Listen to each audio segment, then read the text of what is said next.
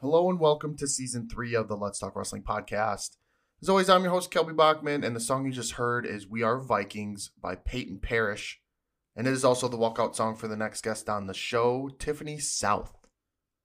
So Tiffany grew up in Cumberland, Iowa, and has been around the sport her entire life. She moved to New Mexico and got into coaching.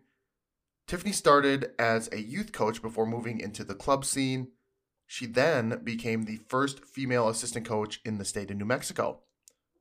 Shortly after COVID, Tiffany moved back to Southwest Iowa and is now the head coach of the Southwest Area Wrestling Team, or SWAT for short. So please sit back, relax, and enjoy Tiffany South. For starters, I want to know a little bit more about Tiffany South. Okay. There's a lot. It's not gonna be a quick conversation. Yeah, well, I guess where'd you grow up? Where are you from? And sort of just start from the beginning, I suppose. Okay. I am a Southwest Iowa girl. I'm from Southwest Oh, Iowa. I grew up in Cumberland, which is 250 people. wow. And when I was growing up, it was mostly my relation. Like it's like one of those things. And I'm the oldest. I have two little brothers. They're not little anymore. They beat on me constantly. Um, they retaliate for like the, Mm-hmm. 13 years that I was bigger than them. And now I have like 40 plus years of retaliation. I did not think that through very well.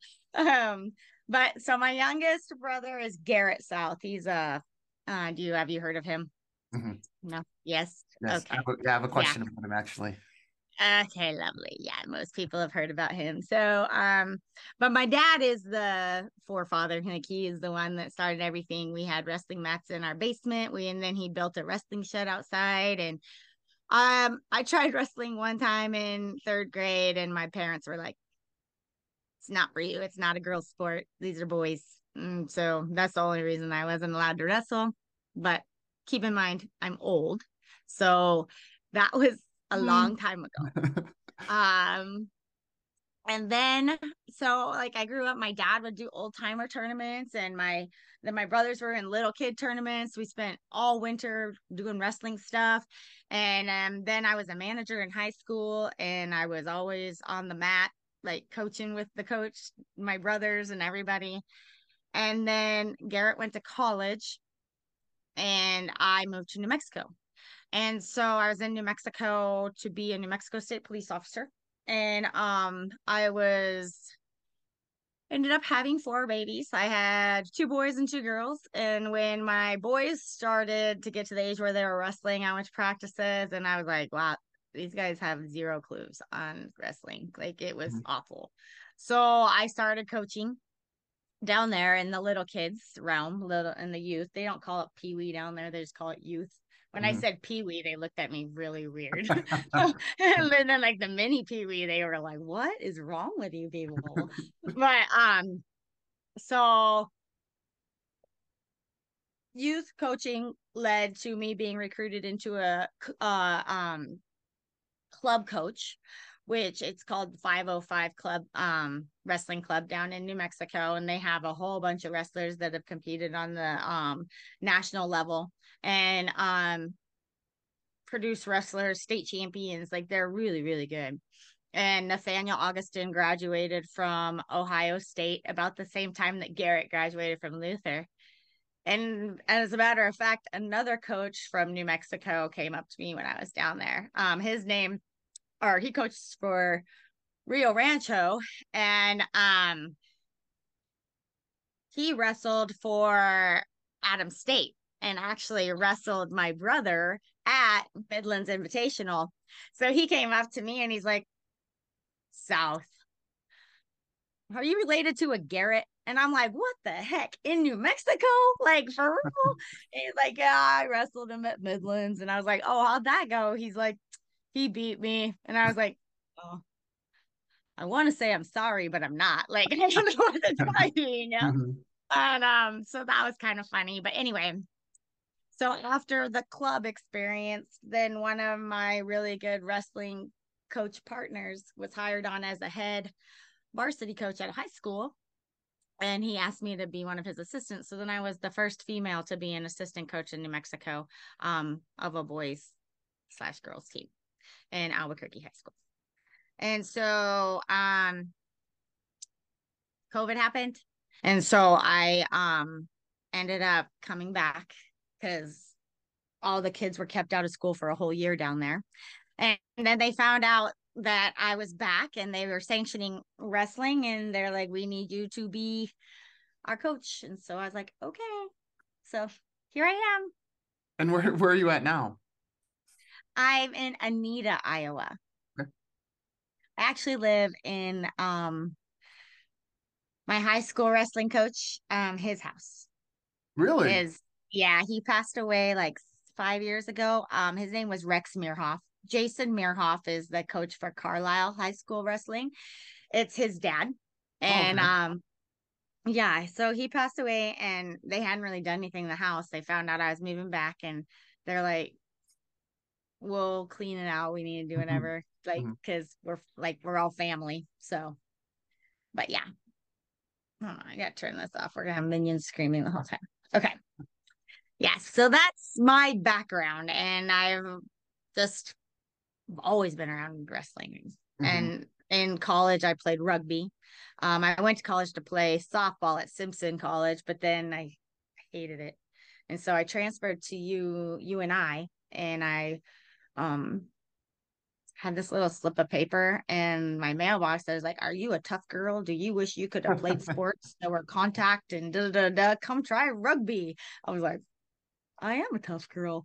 So I went and yeah, so played rugby up there and we were national champions 2 years in a row. And Wow. yeah, so it was fun. We have two national champions in my family. And then we Yes. dedicated Christopher, my other brother, um, mom's national champion just Ah, because. So yeah. he felt like he was part of it. That's very nice of you. Yeah, thanks. Gosh, yeah, that's there's a lot there. Initially my thought was, have you ever seen them Remember the Titans? Yeah. So, there's the coach, and he has that daughter who has the blonde curly hair, and she's like always Yep.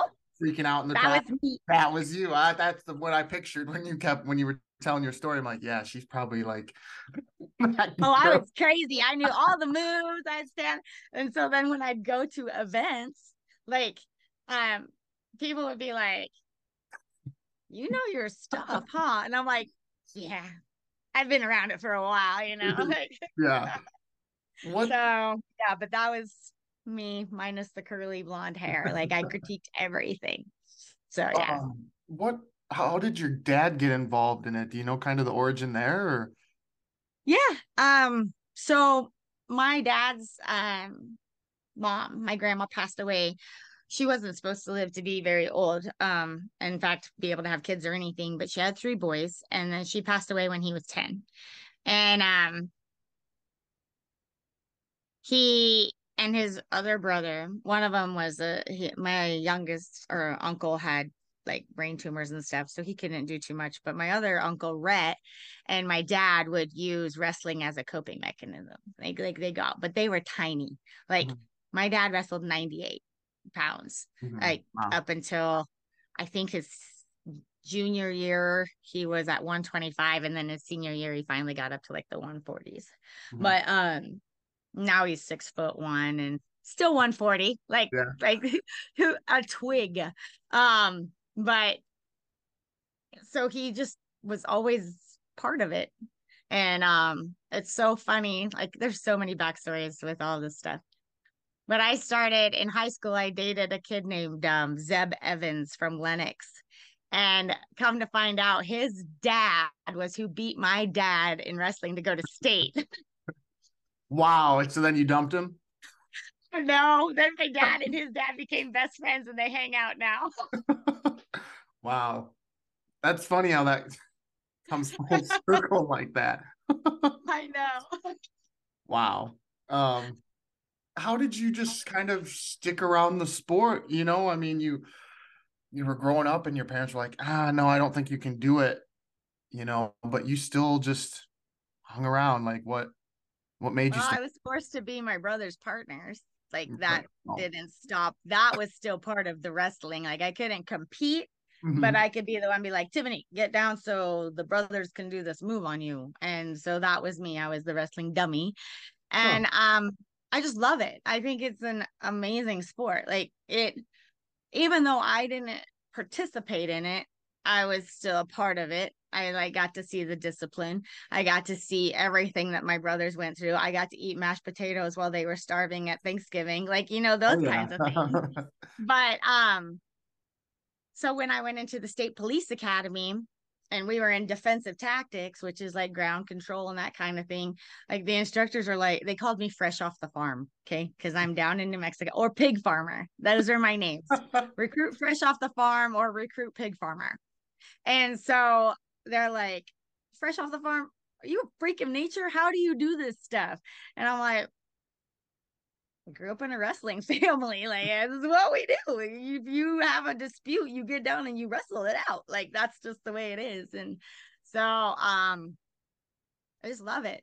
And I mean, rugby and wrestling go 100% hand in hand. Like, everything about rugby tackling is wrestling. Like, it's nothing like football. Like, I have a hard time even watching football anymore after playing rugby because I'm like, oh, that's an illegal tackle. That's illegal tackle. Like, I just, it hurts my body. And so like a lot of my really good rugby friends were also big time wrestlers. So Mhm. it's just it's funny how that whole family thing keeps in play. But it truly is like the wrestling family never goes away. Yeah. Were there ever times where you felt defeated or that you didn't know if you'd find your way in the sport or your role going through life? Multiple times.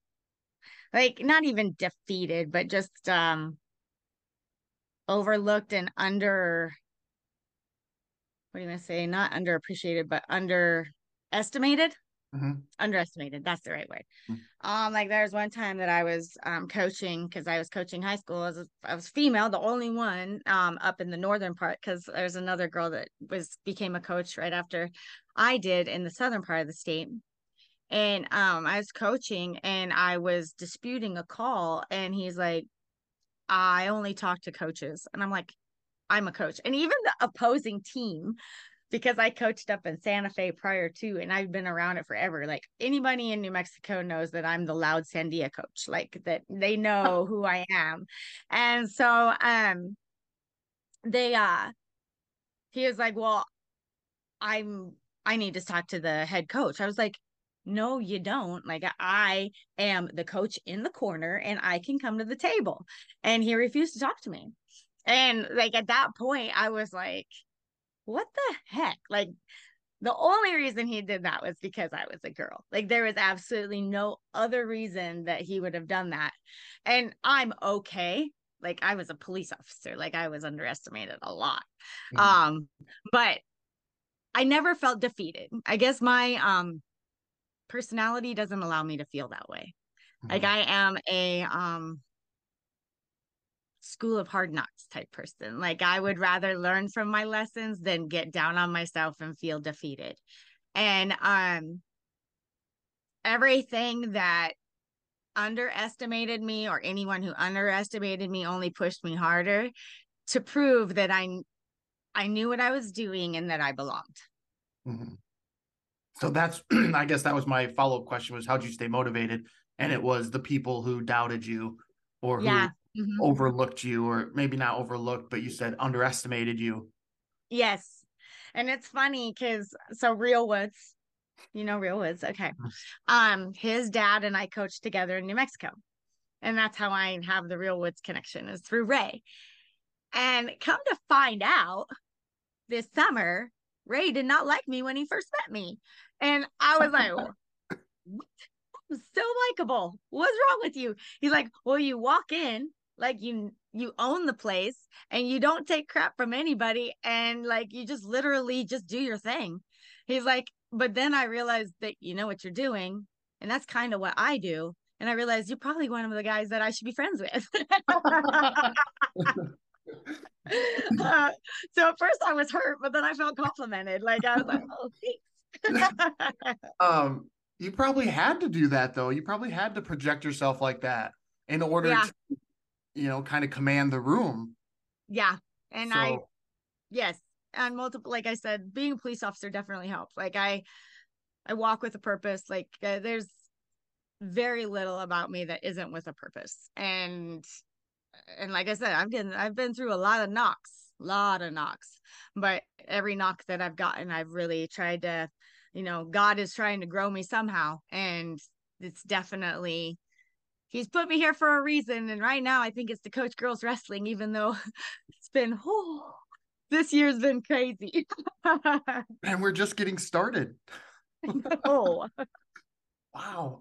So how did you land in New Mexico? I think you may have touched on it. How'd you land in New Mexico to begin with?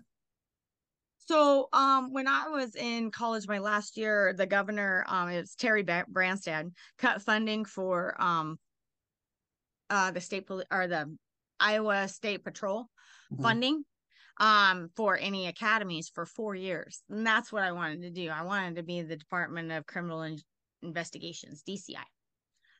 And so I was like, well, poop. So me being me researched the best law enforcement officer or agencies in the nation, and I wanted to go warm. I hated the cold winters. So Maryland was number one at the time, and New Mexico State Police was number two, and then Texas Rangers were number three. So I applied for state police in New Mexico, the Rangers, and then also Oklahoma State Patrol. And New Mexico got back to me first, and I was a college kid, so I had to make 3 trips down to Mhm. do all the testing and everything. Three separate One of, trips? huh? Three separate trips? Yeah, Oof. for the initial interview, and then for the PT test and the like psychological testing, and then for the final chief's interview. Wow. So yeah, it's pretty rigorous process, like the polygraph examination and like everything. And the thing is, my grandma and I would make the trip down. Like Oh, nice. yeah, she was awesome. She'd pay for lodging and I paid for food, which did not work out very well in my favor because I was thinking Mickey D's and she was not thinking Mickey D's by any means. But so I had a rugby game. I think it was like a regionals rugby game. And I actually twisted my ankle real bad. And then I had to go down and run a mile and a Oh half my gosh. in a high altitude. Like it's literally higher than Denver and Santa Fe. And qualify for the state police qualification. And at first they were like looking at me like, sure, sure, we'll get you some ice. And so I pulled off my ankle brace and they're like, oh my gosh, how did you run on that? I was like, drove 900 miles. I'm gonna run on it. Like that's just the thing it is, happens, And so that's how I ended up in New Mexico. I was a police officer and a criminal investigator and a hostage negotiator. And then I ended up getting sick and then I couldn't do it anymore. So then I'm in car sales now. I do commercial sales still out of Albuquerque, New Mexico for a Ford dealership. Wait, you still work out of, how does that work? Albuquerque. Yeah. I work from my computer. Like I do commercial sales, so it's all sales that have to do with big companies that don't have to test drive or anything. They just send me what they want. And like New Mexico Gas Company is one of my big clients. Um, whole state of New Mexico and part of Texas they cover. Same with Power New Mexico, which P&M. And then I do a lot with like leasing companies. Hmm. So that's what I do. You said you got sick and you weren't able to, you had to like transition. How devastating was that to I mean, it seemed like that was almost like your dream was to be DCI agent and be a part of the state police, and here comes a Yes, it curveball. was. It was my goal was to be the first female state police officer that was Mhm. the chief. And they have yet to be a female chief in New Mexico. And it was. I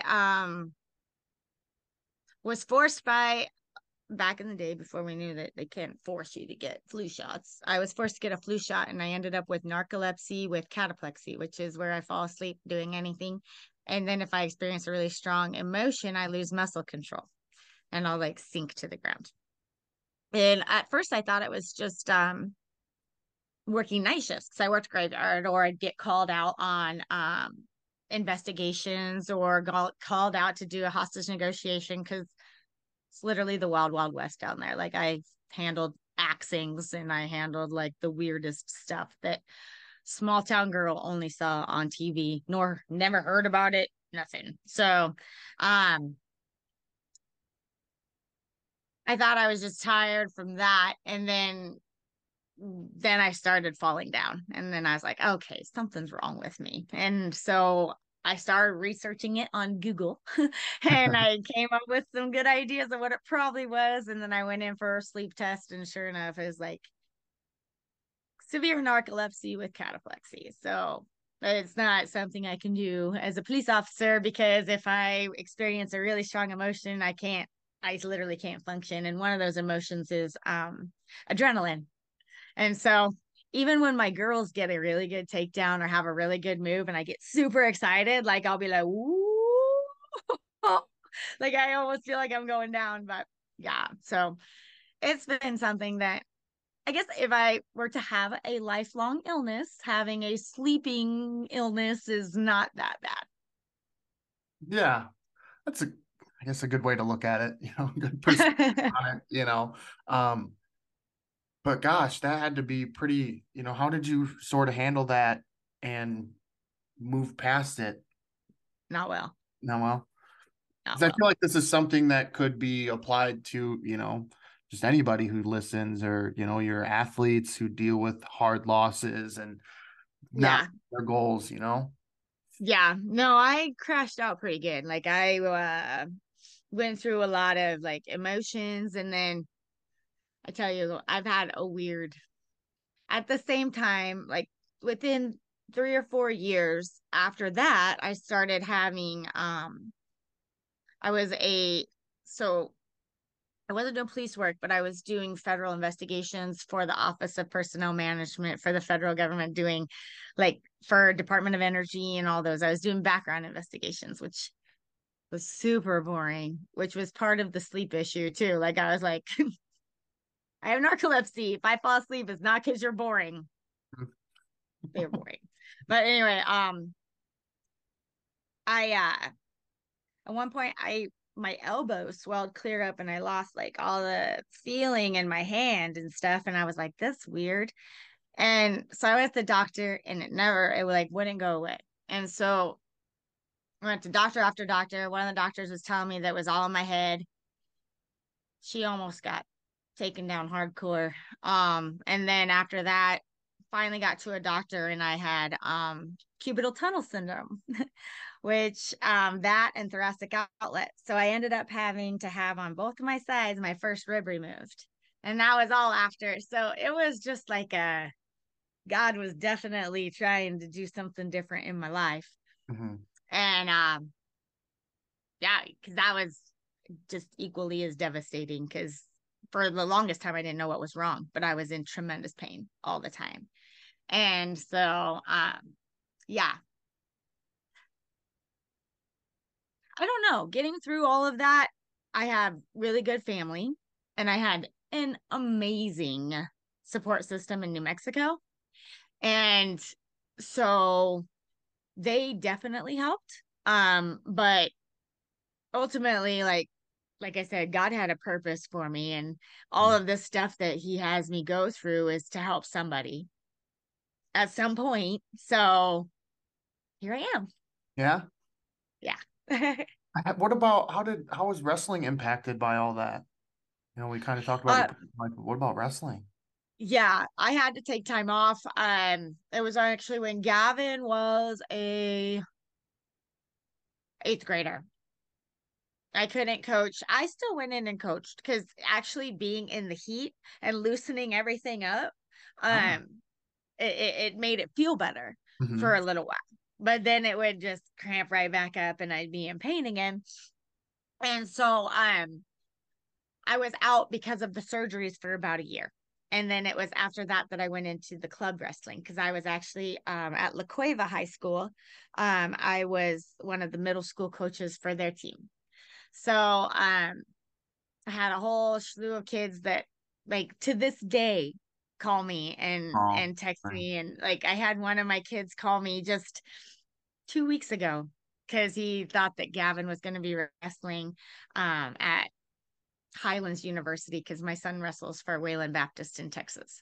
And I was like, oh no, he blew out his knee, so he's not wrestling. But like Noah, like he's always been there. Zach, another one is Declan is like one of my sons, like literally one of my sons. And so they're just all kids that I've always been around and they've always been there to support me. It's been amazing. And then I have another girl that was over in she now wrestles for Adams State. And she's really good. She's really, really good. Nicole Wyson. And so anyway, it impacted me the fact that I was always there for those kids and not being able to be there during a lot of their time. Um, especially with my son wrestling too. It was hard, but I was there. And in fact, one of the tournaments was when I had surgery. Gavin was wrestling and I told him not to give me my cell phone, but they did.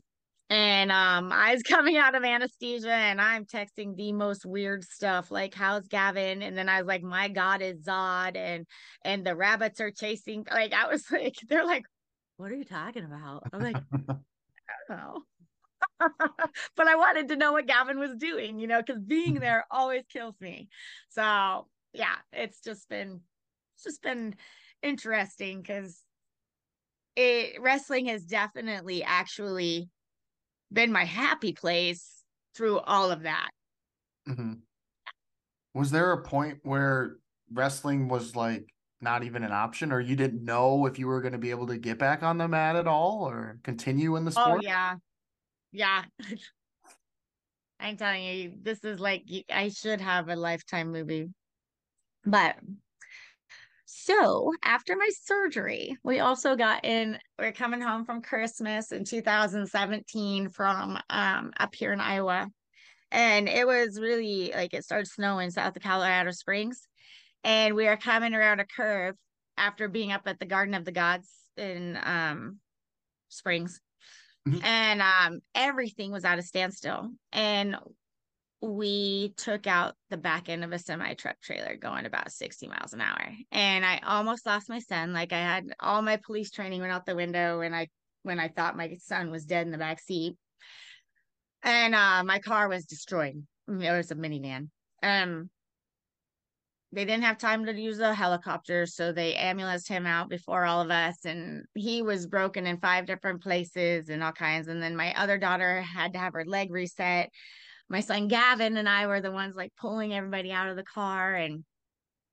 And so this was in January, mid wrestling season. Mhm. And so we're at the hospital and Gavin and I are running from floor to floor because Aiden was in emergency surgeries and Lil was getting her leg reset. And one of the hospital people came up and they're like, when everybody's out of surgery and everybody's doing okay, we're right next to the Olympic Training Center. So we have Olympians come over and talk to like kids and families and stuff and that are going through a traumatic experience. And I was like, oh, okay. Like at the time I was like, okay, like yeah, I was Right. just whatever.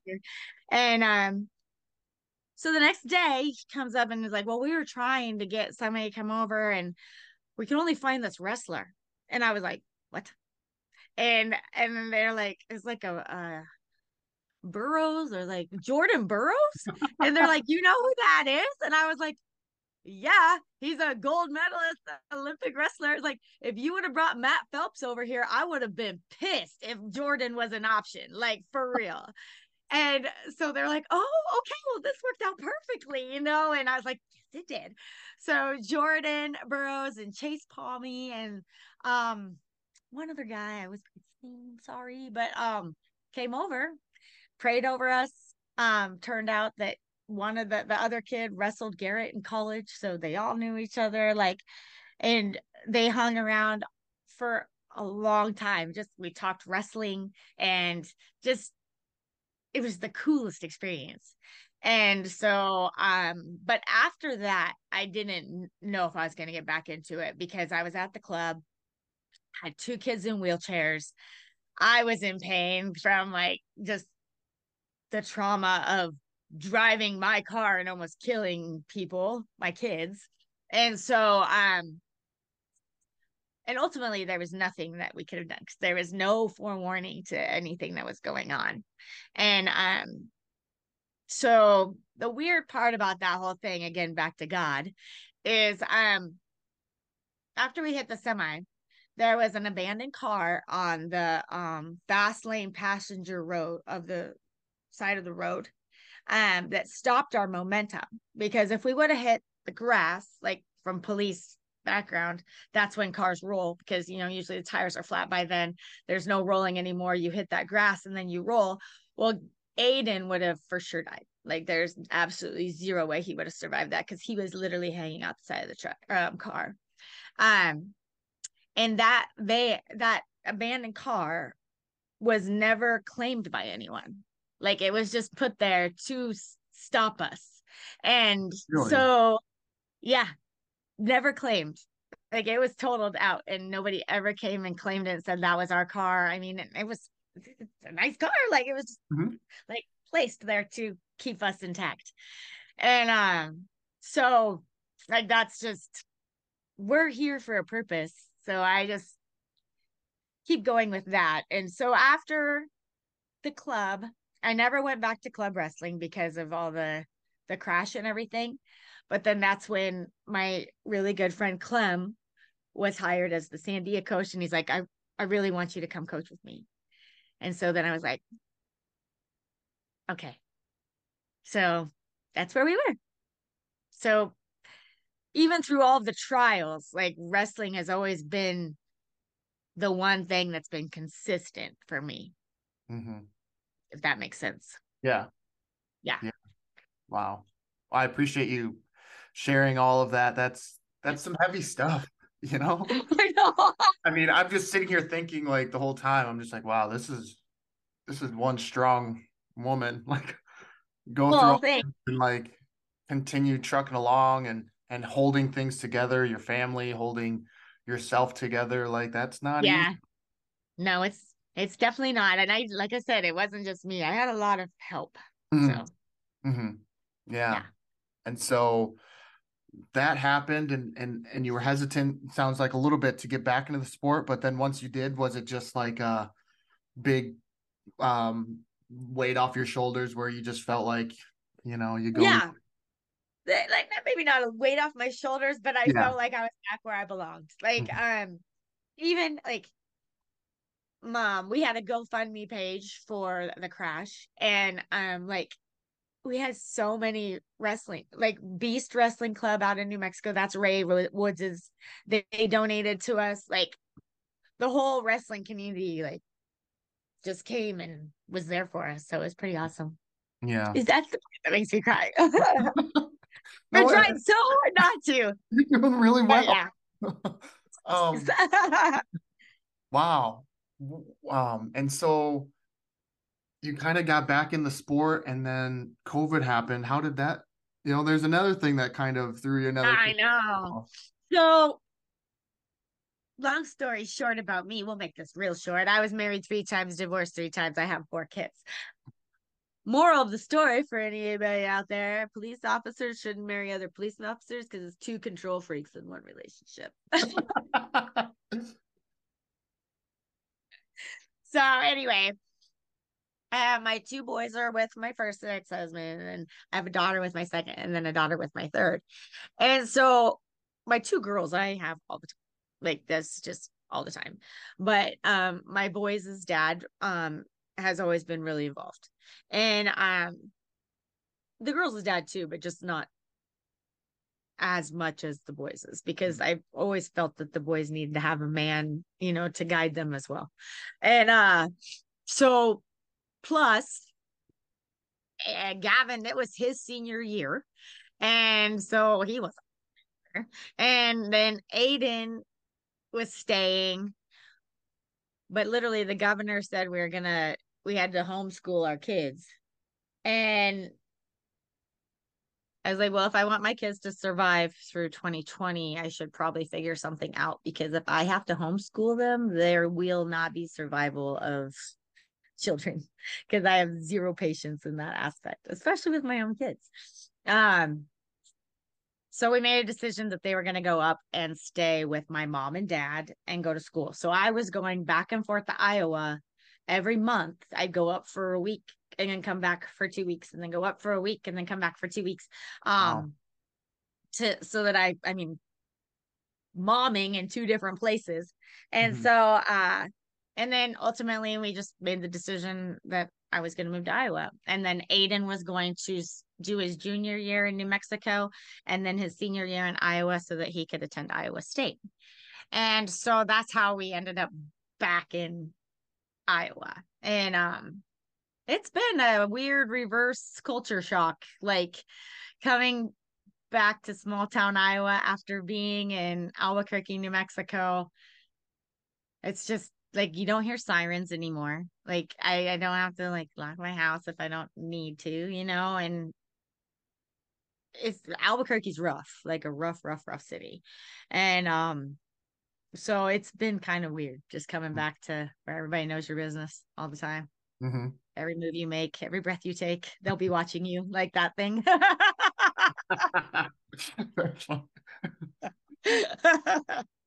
So how did you get hooked up then with SWAT, with the Southwest Area Team, which is kind of funny that that's the acronym, because you were a police officer and involved in all that. And so of course you would find a wrestling club, a wrestling team founded called SWAT. So Right? Well, it's my hometown area, so of course they knew I knew wrestling and that I coached wrestling. And so even when I wasn't living up here, but I'd come up to visit, I'd help out every once in a while with the girls up here. That before it was a girls' sport.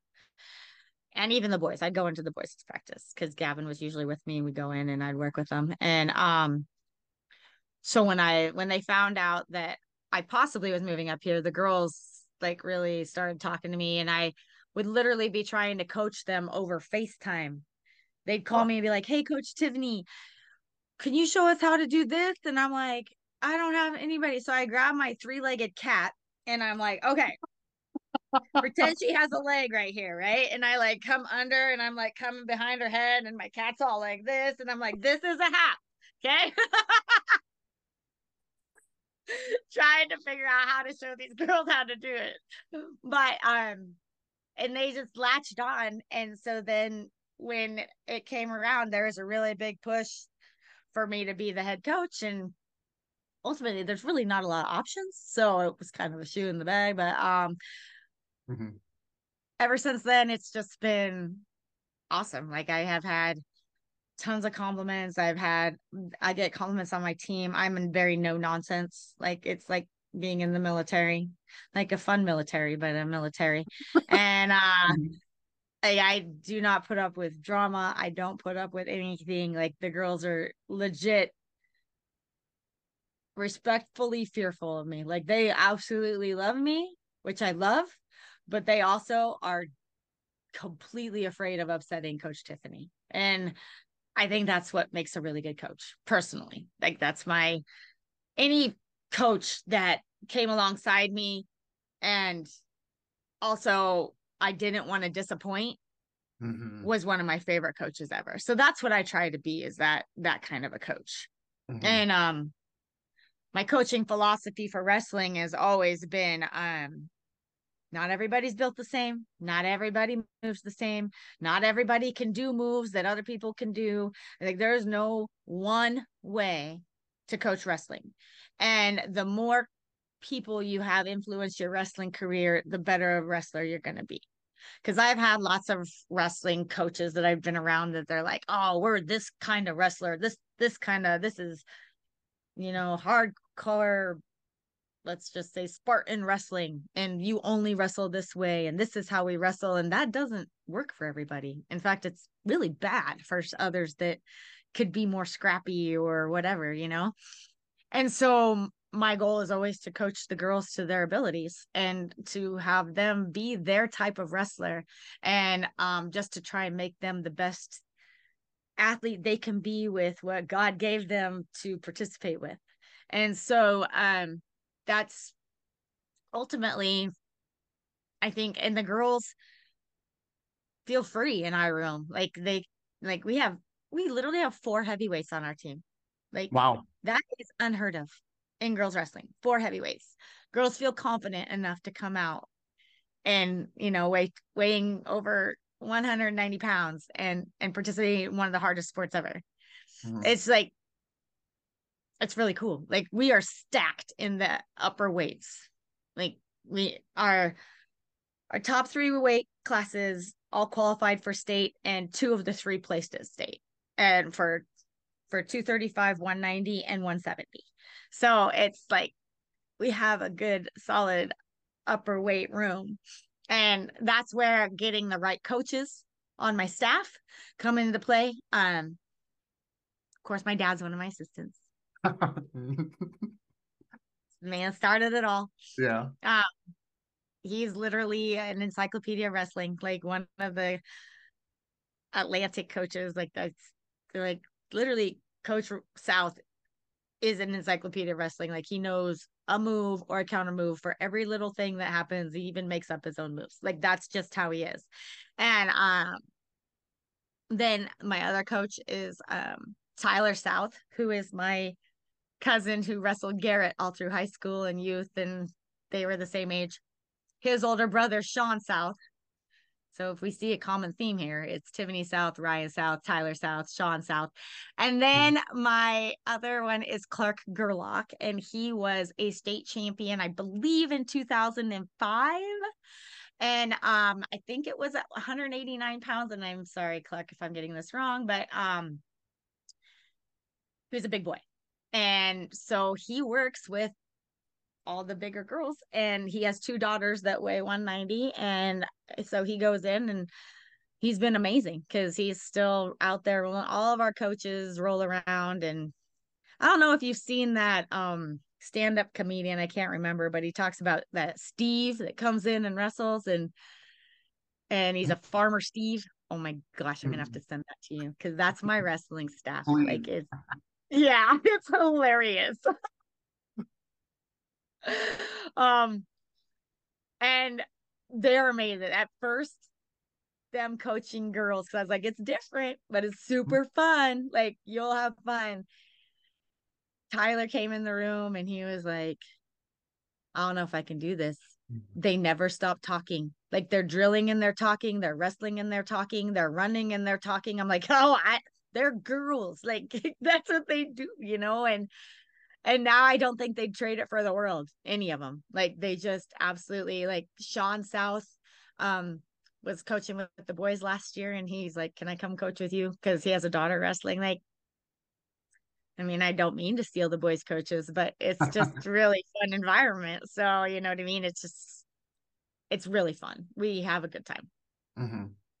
Awesome. Yeah, I see it too when you watch it, and just the excitement that they have when they win or when they wrestle, just all of it, from team, the teams in the corner, there's just the camaraderie, not just for each team, but for the sport as a whole. Like it almost seems like everyone's cheering on everybody. And it's Yeah, just, I don't know.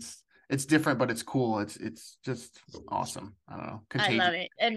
Yeah, it's so funny because the other night we were dueling a team. I won't mention who it was, but one of the my wrestler was out there, and she like looks at the girl. It's second period. Like it just started second period, and Rhea says something to her, and then they both smile and they reshake hands, and then they start wrestling again. And afterwards, I was like, what were you doing? She's like, did you not hear her coach? He is so mean. And he was yelling at her and saying all these mean things. I just go, you're doing a really good job. Keep going. And the girl smiled and then they shook hands and then they started wrestling again, And I was like, good for you, honey. Like that is amazing. That Mhm. is what I want to create is that environment. So like even with the parents, my parents know that if they get unruly, they're going to get called out. And I've had to do it 3 times already where I'm like, Sloan. Like, and they're like, they sit down. So, yeah. Well, the referees appreciate Yeah. it. Yes. I'm I'm sure they do. Yeah. There's absolutely nothing to gain from yelling at referees. Zero Right. things to gain. Hmm. So that's like, I was like, if anybody's going to get kicked out of a tournament, it's going to be me. Like, and that's not you. Like that's my job to get kicked out, not your job. And which happened one time, I like was gonna very ask. to this day. It happened once. Okay. Um, we're AAU state last year, and it was actually my daughter wrestling, which of course was my daughter wrestling. It couldn't have been somebody else wrestling, Right. but so my daughter Nadia is like a beast. Like she has 3 older siblings that she's always been beat up on, like nothing. It takes a lot for her to get hurt. And she was crying out. And I was like, hey, stop the match, and he looked down, he's like, I was like, stop the match. And he's like, it's not illegal. And so I ran out because she was like literally, and I take Nadia and I flip the girl off. And I was like, it may not be illegal, but it's potentially dangerous. And if she's crying out, what does it hurt to stop the match? Right. And and then I went and sat down. And and then he goes to the head table and he does this whole thing, and then he comes over and he's all, you're old baseball style, right? And I'm like, okay. So he's like, make sure she leaves the building. So I go straight to the head table and I'm like, hey, Troll, am I gonna kick out the tournament? Is there any way I can stay in, please? And so he went over like, she won't be on the floor anymore, but I'm not kicking her out of the building. She's gonna be up in the stands. And he's like, okay. And so after it was all said and done, I went and found the girl and I was like, hey, you're an amazing wrestler. That was nothing against you. I was like, um, I don't like it when kids get hurt. I go in and I know the ones that fake it. I go and she doesn't fake it. I go, but I am so sorry that that happened during your match. And she was like, it's okay. It's okay. And I was like, okay. I was like, now can you point me out to your parents, please? So then I Yeah. went, we found her parents. I'm like, I'm so sorry that that happened during your daughter's match, and I did not mean any disrespect. I just don't want girls to get hurt. And he's like, no, and I was like, and I go, your daughter's an amazing wrestler, and he goes, and so is yours. I was like, thank you, and I was like, and he's like, apology totally accepted. I'm like, okay. So then I had to go find the referee, and then I go find him, and I'm like, hey. And he's like, and the whole time he looked defeated. Like after he kicked me out, like I think that the head table must have been like, no, she's a decent human being. Like that's not in her nature. Like something was said that he looked really sad, like that whole scenario even happened, right? And so I was like, hey, I know you were just doing your job. I Hmm. know that, it's hard being a referee. I understand it. I've done youth tournaments where I'm like, oh my gosh, the pressure. Like, and you're at a state level. Like I go, I didn't mean to disrespect you. I go, I just don't want my kids to get hurt. And he's like, thank you. He's like, and I'm so sorry that happened too. So like full circle, moral of the story is you can go out and stand up for yourself or your kids, but then accept the fact that he was doing the best he could in that situation as well. And we're all human. Hmm. So ultimately there were no enemies after all of that, and it's funny because now whenever that little girl comes up and sees us, she comes and gives us big hugs. It's so cute. I'm like, oh hi, so that's how girls wrestling is. Like it's not the same, and Hmm. I think that's part of like the whole culture of changing the way everyone thinks about it is most of the people out there aren't going to be like jerks. I've only come across like maybe 3, and a couple of them are from the same team. I don't like them at all. And I'm like most people. That's funny. Yeah, I've been doing this for I'm going on 3 years now, 2 years, I guess. And so I've met 150 people or so, and yeah, they've all been fantastic. Yeah. I'm with you. Yeah. The vast majority are pretty amazing people. And of course, you're always going to have those, you know. Cocky Yep. people that think their poo doesn't smell bad. And I'm sure it's just as bad as mine. So Yeah. yeah. Was there ever a point where you thought that you made it? That you were like, all right, I am in this sport. Like I made a name for myself. I made it. I did it. I had two points. Like, so in New Mexico, um, the point down there was when the news station started calling me for my input on girls wrestling getting sanctioned.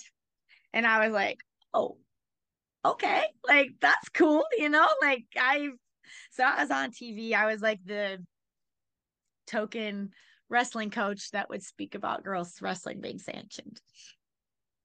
So, and plus everybody knew me down there. I was like the mom coach. Like I coached everybody. I do not, if I see something on the mat, I'll go find you and I'll be like, hey, this is, if you do this or da, da, da. If you act a fool on the mat, I'll find you and I'll go, hey, if I were a recruiter in the stands and I saw you doing that, I was like, even if you're an amazing wrestler, I would not recruit you. I was like, so just think about those things when you want to act silly. And it's funny, only one time did I get a call from a mom that was pissed off that I had like talked to their kid about that, like, really? Okay. Go ahead, let him act a fool in the mat then. But the funny thing is that kid was so apologetic, and his dad was like, I'm sorry that she called you, like, and complained to the school and blah, blah, blah.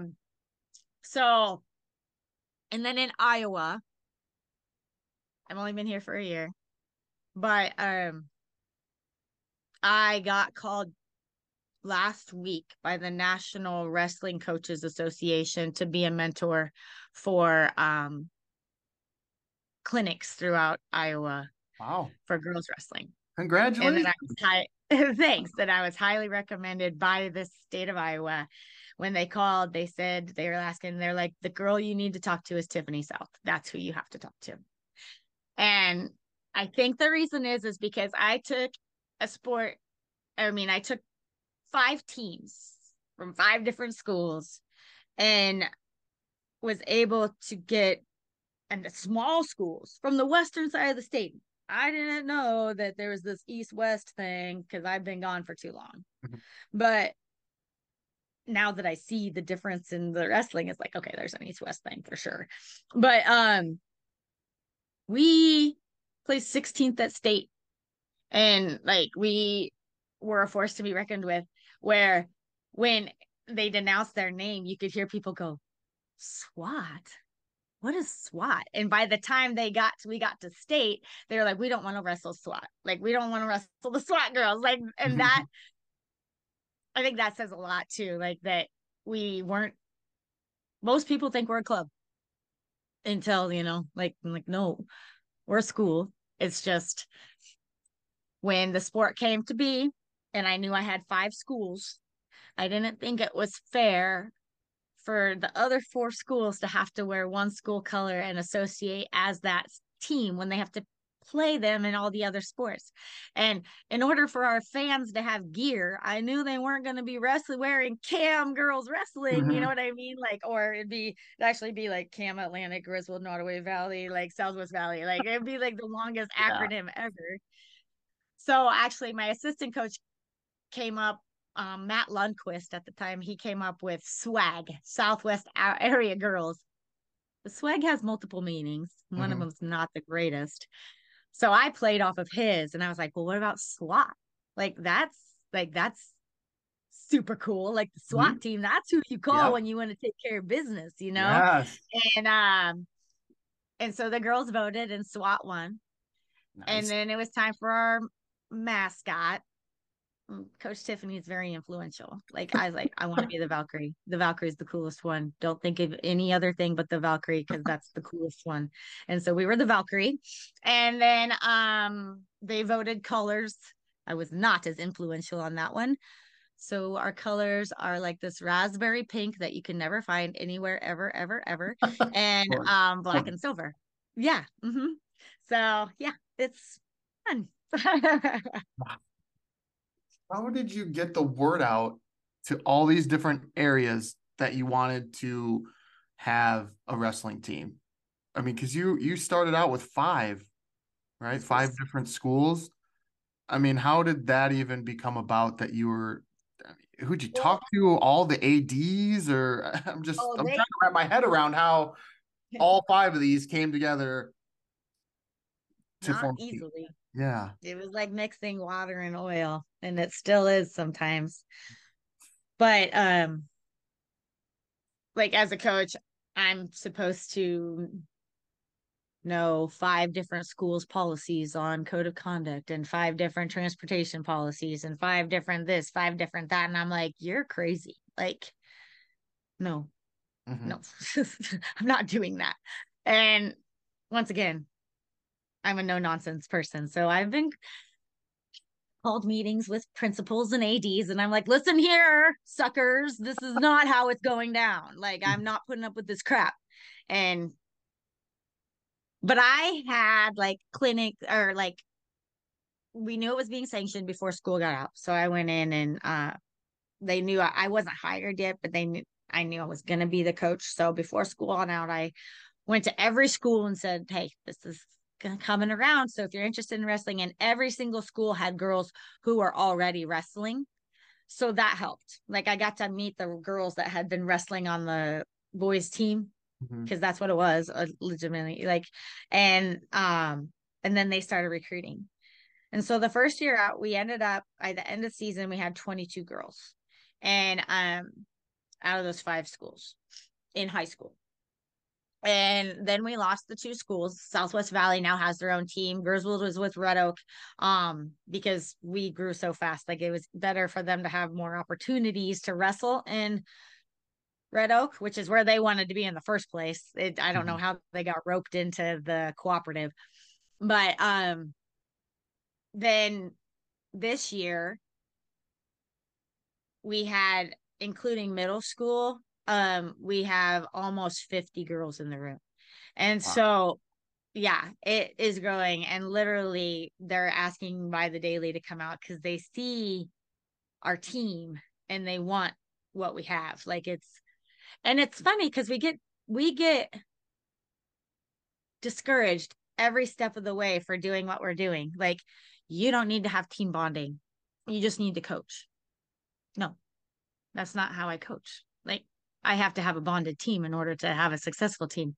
So no, you don't need to have kids over to your house to have a bonfire or whatever.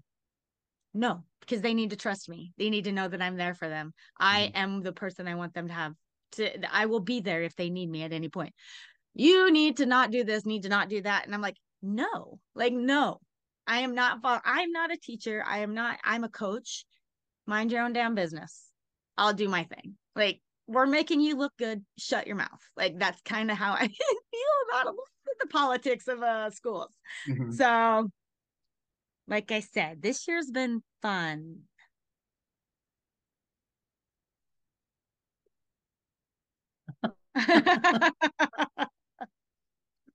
Yeah, you're not doing anything wrong. You know, No, but with politics, right. you never know what kind of parent is going to be like, oh, my daughter was at her house and she did this to her. Or I get that, but that's a risk I'm willing to take in order to be there for those girls. Hmm. And I more often than not, any high school athlete that I know that wrestled, their wrestling coach is still somebody who they still can go to. Hmm. because they like practically die in front of them every day. Like they know that they're going to be there to pick them up. They're going to be there no matter what.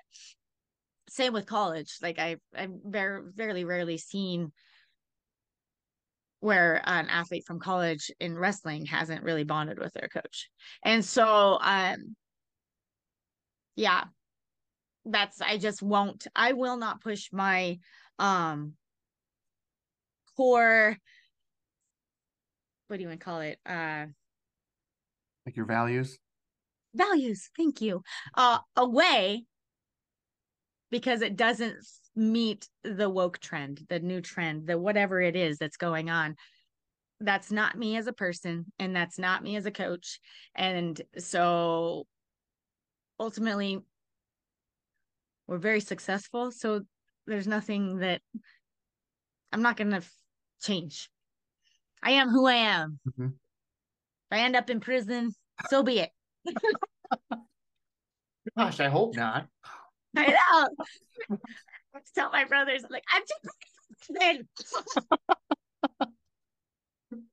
That's just awesome that you care about your athletes that much. That sometimes can be lost in coaching is you get caught up in other things and you lose sight of what it's all about, and it's the kids and it's the athletes and it's and It's not about me. right.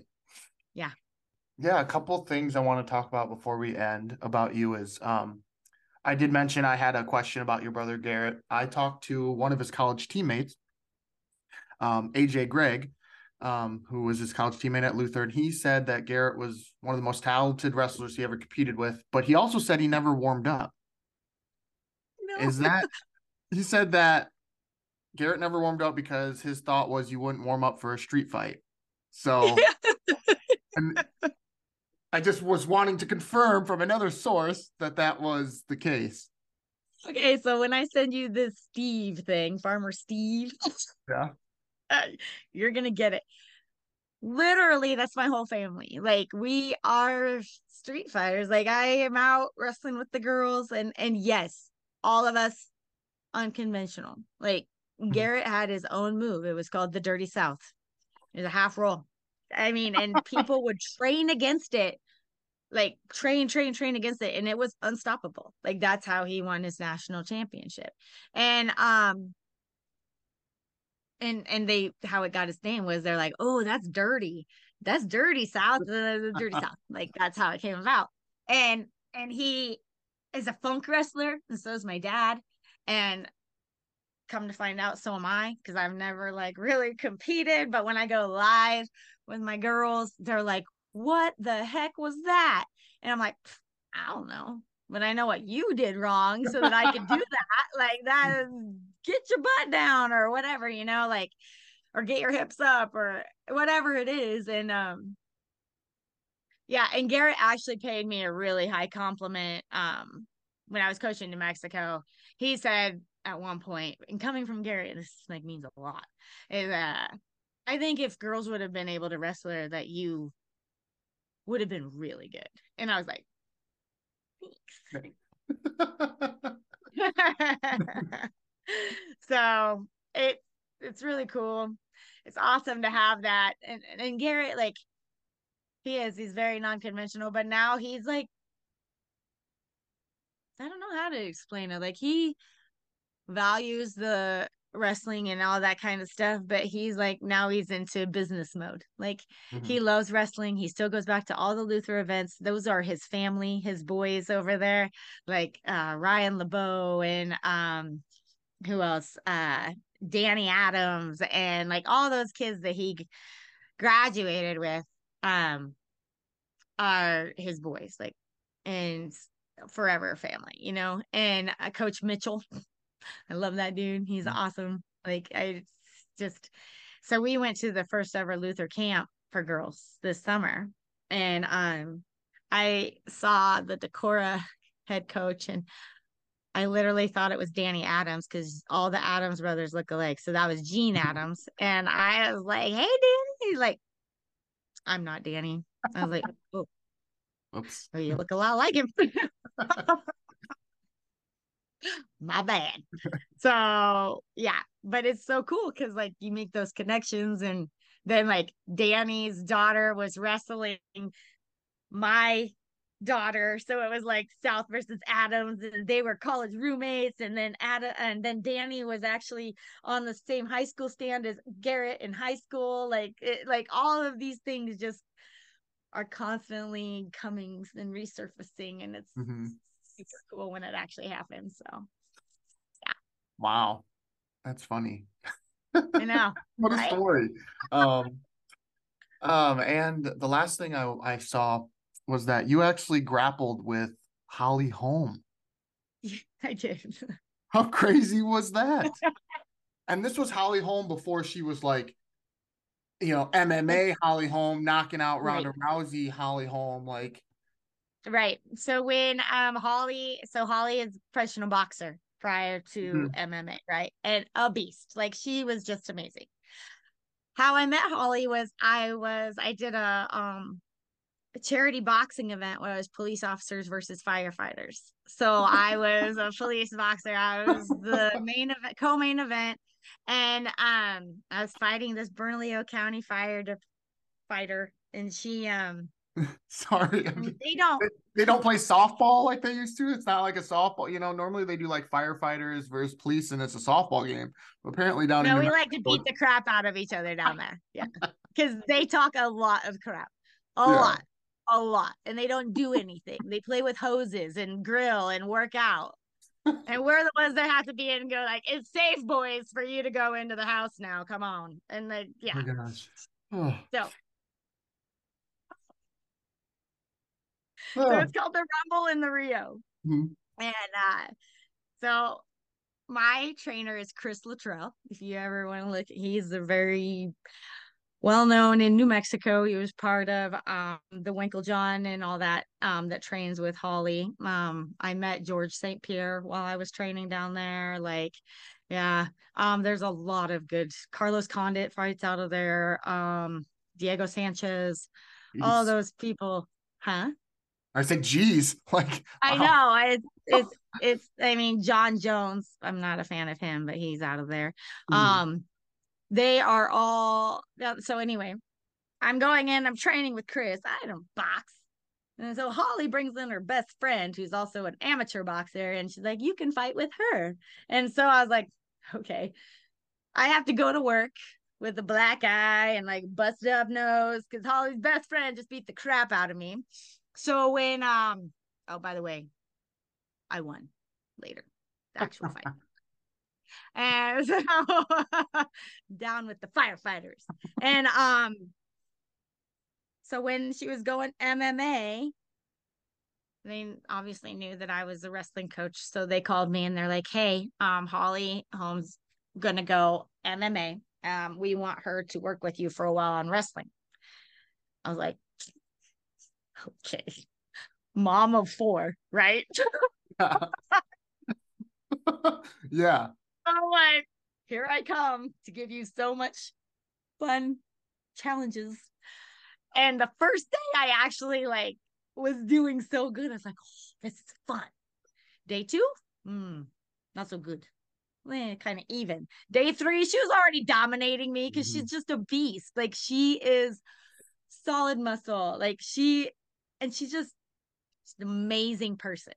But yes, I worked with Holly Holm, and they called me to help train Holly Holm, which is also one of those I've made it type scenarios. Yeah. Mhm. So it was a huge honor, and I adore Holly. Like she is just a good human. So it's yeah, it's cool. I have a lot of connections. Been a lot of places. I've seen a lot of things. I've been in 4 movies and 3 TV shows as an extra because the film industry down there is so huge. I've done all kinds of different things just in my short little life of 44 years. So Whoa, what? You're in 4 movies? and 3 TV shows. Just as an extra. Don't they like I was, those little tiny people walking around in the back of the movie, like Mhm. carrying a briefcase or something? Yeah.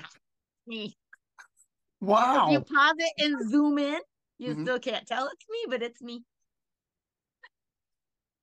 Yeah, that's cool. What the heck? Like Odd Thomas, Swing Vote. Um, like there's a few others. I was not in Breaking Bad, but all of Breaking Bad was filmed down there. I didn't have the meth look going, I guess. But Yeah, yeah, I really need to tweak a out and lose some teeth if I little bit. wanted to be in that one. Yeah. Mhm. But other than that, it was I was like, why did I interview this girl? Oh, damn. I don't know. That's all I could say. And now, did you ever think maybe you should go that route? You know? Movies? Yeah. Oh, it'd be awesome. It's hard to get in that. Like um like down there, like you have to have an agent and you have to go to all these different things. And ultimately, like every actor, that hard knocks of not like living in a cardboard box, it's true. Like until you get that breaking role, like it doesn't pay anything. It's just really fun. Like gosh, and I can't even remember people's names anymore. Too many hits to the head. But the Green Goblin from Spider-Man, Willem DeVoe, Dafoe. William DeVoe. Yeah. Yeah, I ate lunch with him because we were Wow. on Thomas and so we all get this like catering that comes in and we're sitting there and I'm like, that's the Green Goblin. Like that's I associate one actor with one role and like I'm like he's a bad guy. Like Mhm. instantly, like that's how I think in Yeah. my head, and he's all smiling and I'm like, and he's talked to us for a while. So that's really cool. And like another cool thing was I lived because as police officers, we got to live on military bases down there for protection. And the movie with Adam Sandler, um, oh my gosh, I just lost the name of it too. Yard, Longest Longest Yard yard. Longest yard. Yeah. was filmed in our backyard in that prison. What? So yeah, so like all of these like cool things, like I got to be involved in a lot of cool things. So it was fun. Now Yeah. I'm back to Anita. I mean, there's cool things, but not as cool as Not like that. Yeah. No, for sure. For sure. No one's filming in the, Adam Sandler. movies in my backyard. Yeah. Yeah. Wow, what a story, what a life that you've had so far. Yeah, so you No, didn't and know you there's were getting into this, were you? no, this was yeah, I couldn't even imagine. This has just been awesome. A lot, Oh, well, I mean, a little bit of both, some bittersweet, some, trials and tribulations and overcoming, and it's just everything. It's been amazing, you oh, know. thank you. So Thanks for the opportunity. I yeah. appreciate that. Yeah, of course. Like you're 100% right. I didn't quite know what I was getting. And that's kind of the fun of it. Yeah, You think but then you talk to somebody and you're like, wow, you have no idea. And then that's why I like doing this and yeah, sharing stories. no, And I appreciate you being so open and vulnerable and transparent about it all. I know that can be tough, yeah. but No, I mean, I think the more people know you, the more they'll respect you. Like once they see where you've come from, and I'm not just this cocky girl that walks around and acts like I own the place. Like I actually am a human. So, um, yeah, I smile a lot, but yeah, yes. I Um, also like don't.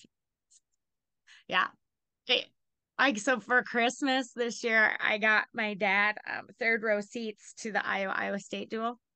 So I we were thought there I on saw you. Sunday. I thought I saw you, and I think that's what triggered me to send you a message. I was like, "Oh my I God!" was wondering, I was just gonna ask you if you saw me on ESPN, Mhm. and that's why Mhm. you.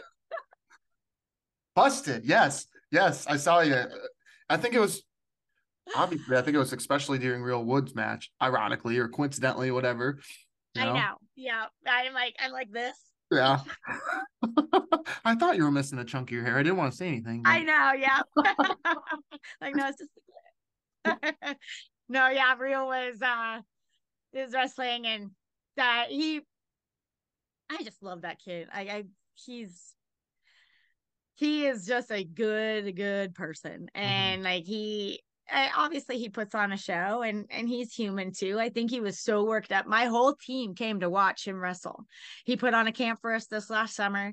Our team bonding was that we went and watched real wrestle. I was saying we got them all tickets. We went up, and they weren't third row. Only Coach Tiffany and Coach Ryan were third row, but they're up in general admission and all wearing their real shirts, and it was just super awesome. And his family came up from New Mexico.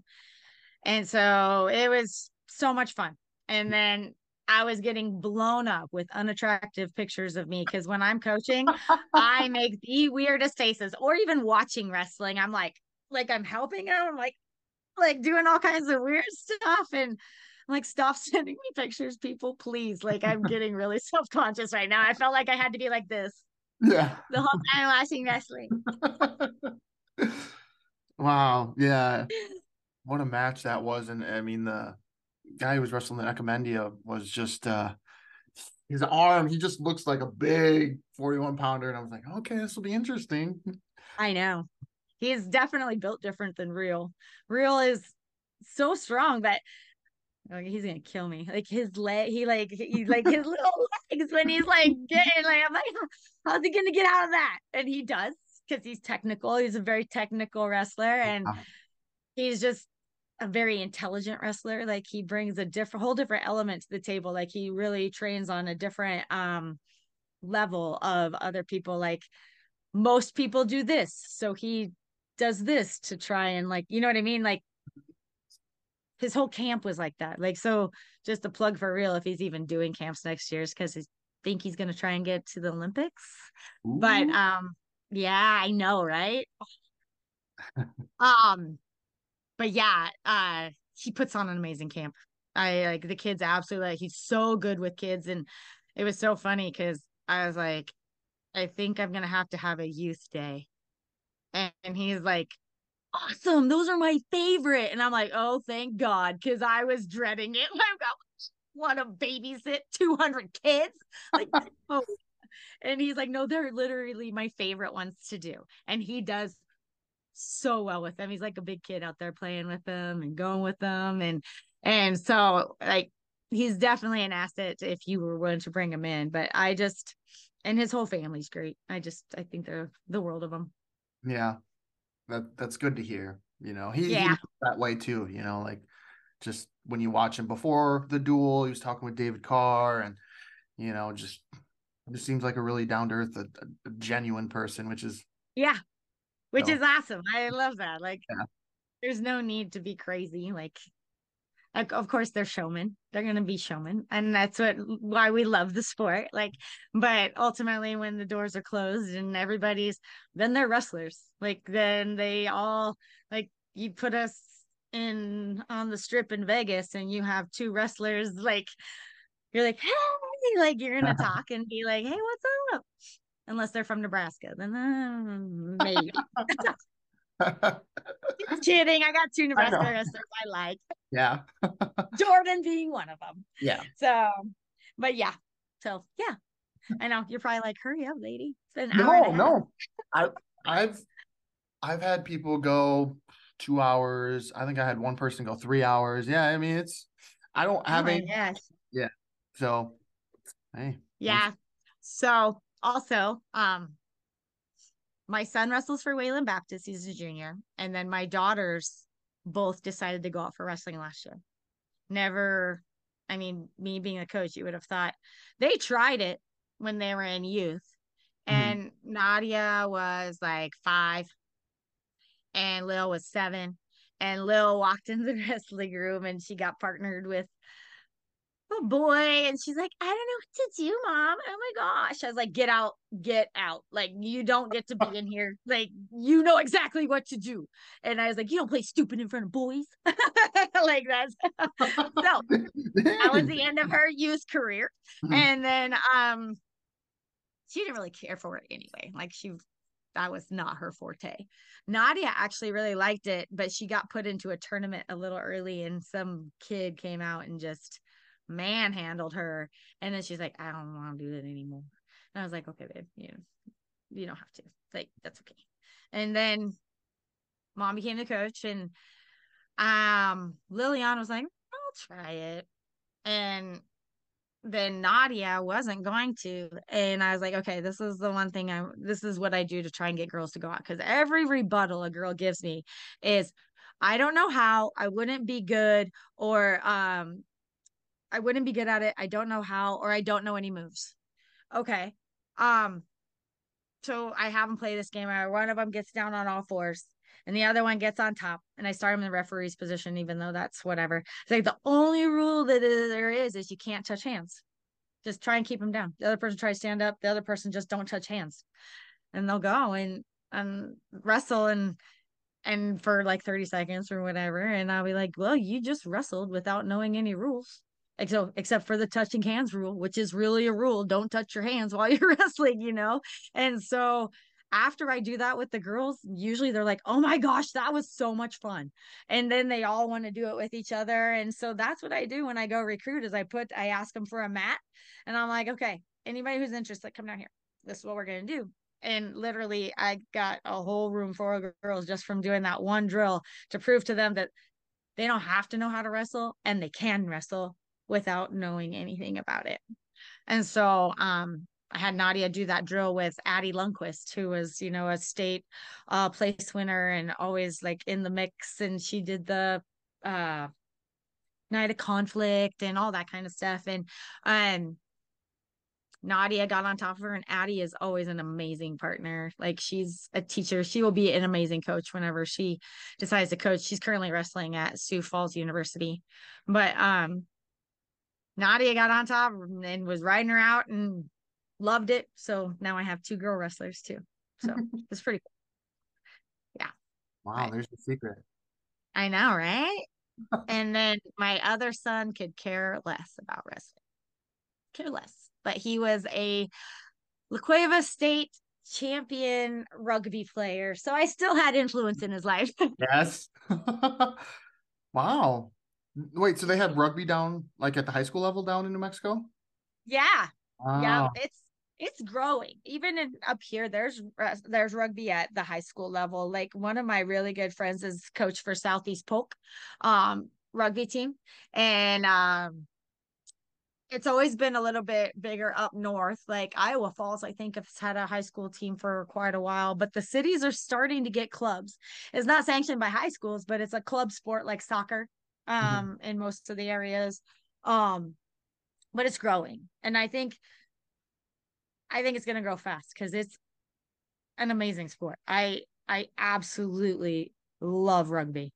Like it was by far all of my teammates are still my closest friends, and like I just it's a very camaraderie sport as well, and a gentleman's sport. Like you never see fights. Mhm. Like we all host a party for the team afterwards. Like it's definitely an alcohol problem. Like when you start playing rugby, like there's a lot for that involved. And it was so much fun. And so I also coached rugby in New Mexico because not a lot of people know how to play rugby. Mhm. So I helped coach rugby, and so I was in on that circle and then the wrestling circle, and then a lot of them went to both. So that helped out a lot. And yeah, they go hand in hand. Actually, as anybody preaches, wrestling is the best sport to go with any other sport for conditioning, for football, if you want to tackle right, like just anything. So those are the 2 sports that I love. Mhm. I And don't you were love track.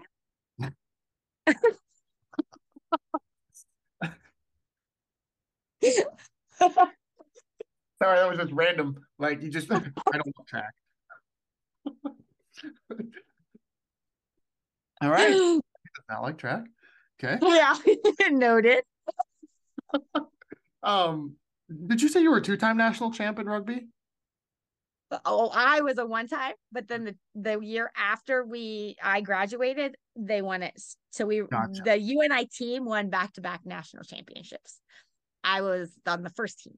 Nice. Yeah, it was so much fun. Yeah. And that year we were Division 2 and we throttled everybody. And so after that year, they bumped us up to Division 1 Yeah. because They're like, this isn't fair anymore. Mhm. Like we were just smoking everybody. And come to find out, when I was coaching rugby in New Mexico, this girl came up to me and she's like, were you on the UNI rugby team? And I was like, yeah. And she'd heard it from her friend, from her whatever, the other coaches. She's like, you guys killed us at the national championships. Once again, I'd like to say I'm sorry, but I'm Right. not. Like, I Yeah. don't know what to say at this point. It's like, good game. Yeah. So, but yeah, it's super fun in a small world. We are Vikings, we are stand to fight. You're going down tonight. Berserkers fury of war. We are Vikings, we are stand to fight. You're going down tonight. Berserkers fury of war. We are Vikings. Thanks again for listening to this episode of the Let's Talk Wrestling podcast. Special thanks to my guest Tiffany Stout for taking the time to sit down and chat with me. Cover art created and designed by Kristen Gill. Please feel free to rate, comment, and subscribe to the podcast. You can also check me out on Twitter, Instagram, and my Facebook page to hear more of my content. And don't forget, check out my website at letstalkwrestlingpodcast.my.canva.site. And as always, be sure to tune in to hear the next guest of the Let's Talk Wrestling podcast. Take care. See you next time.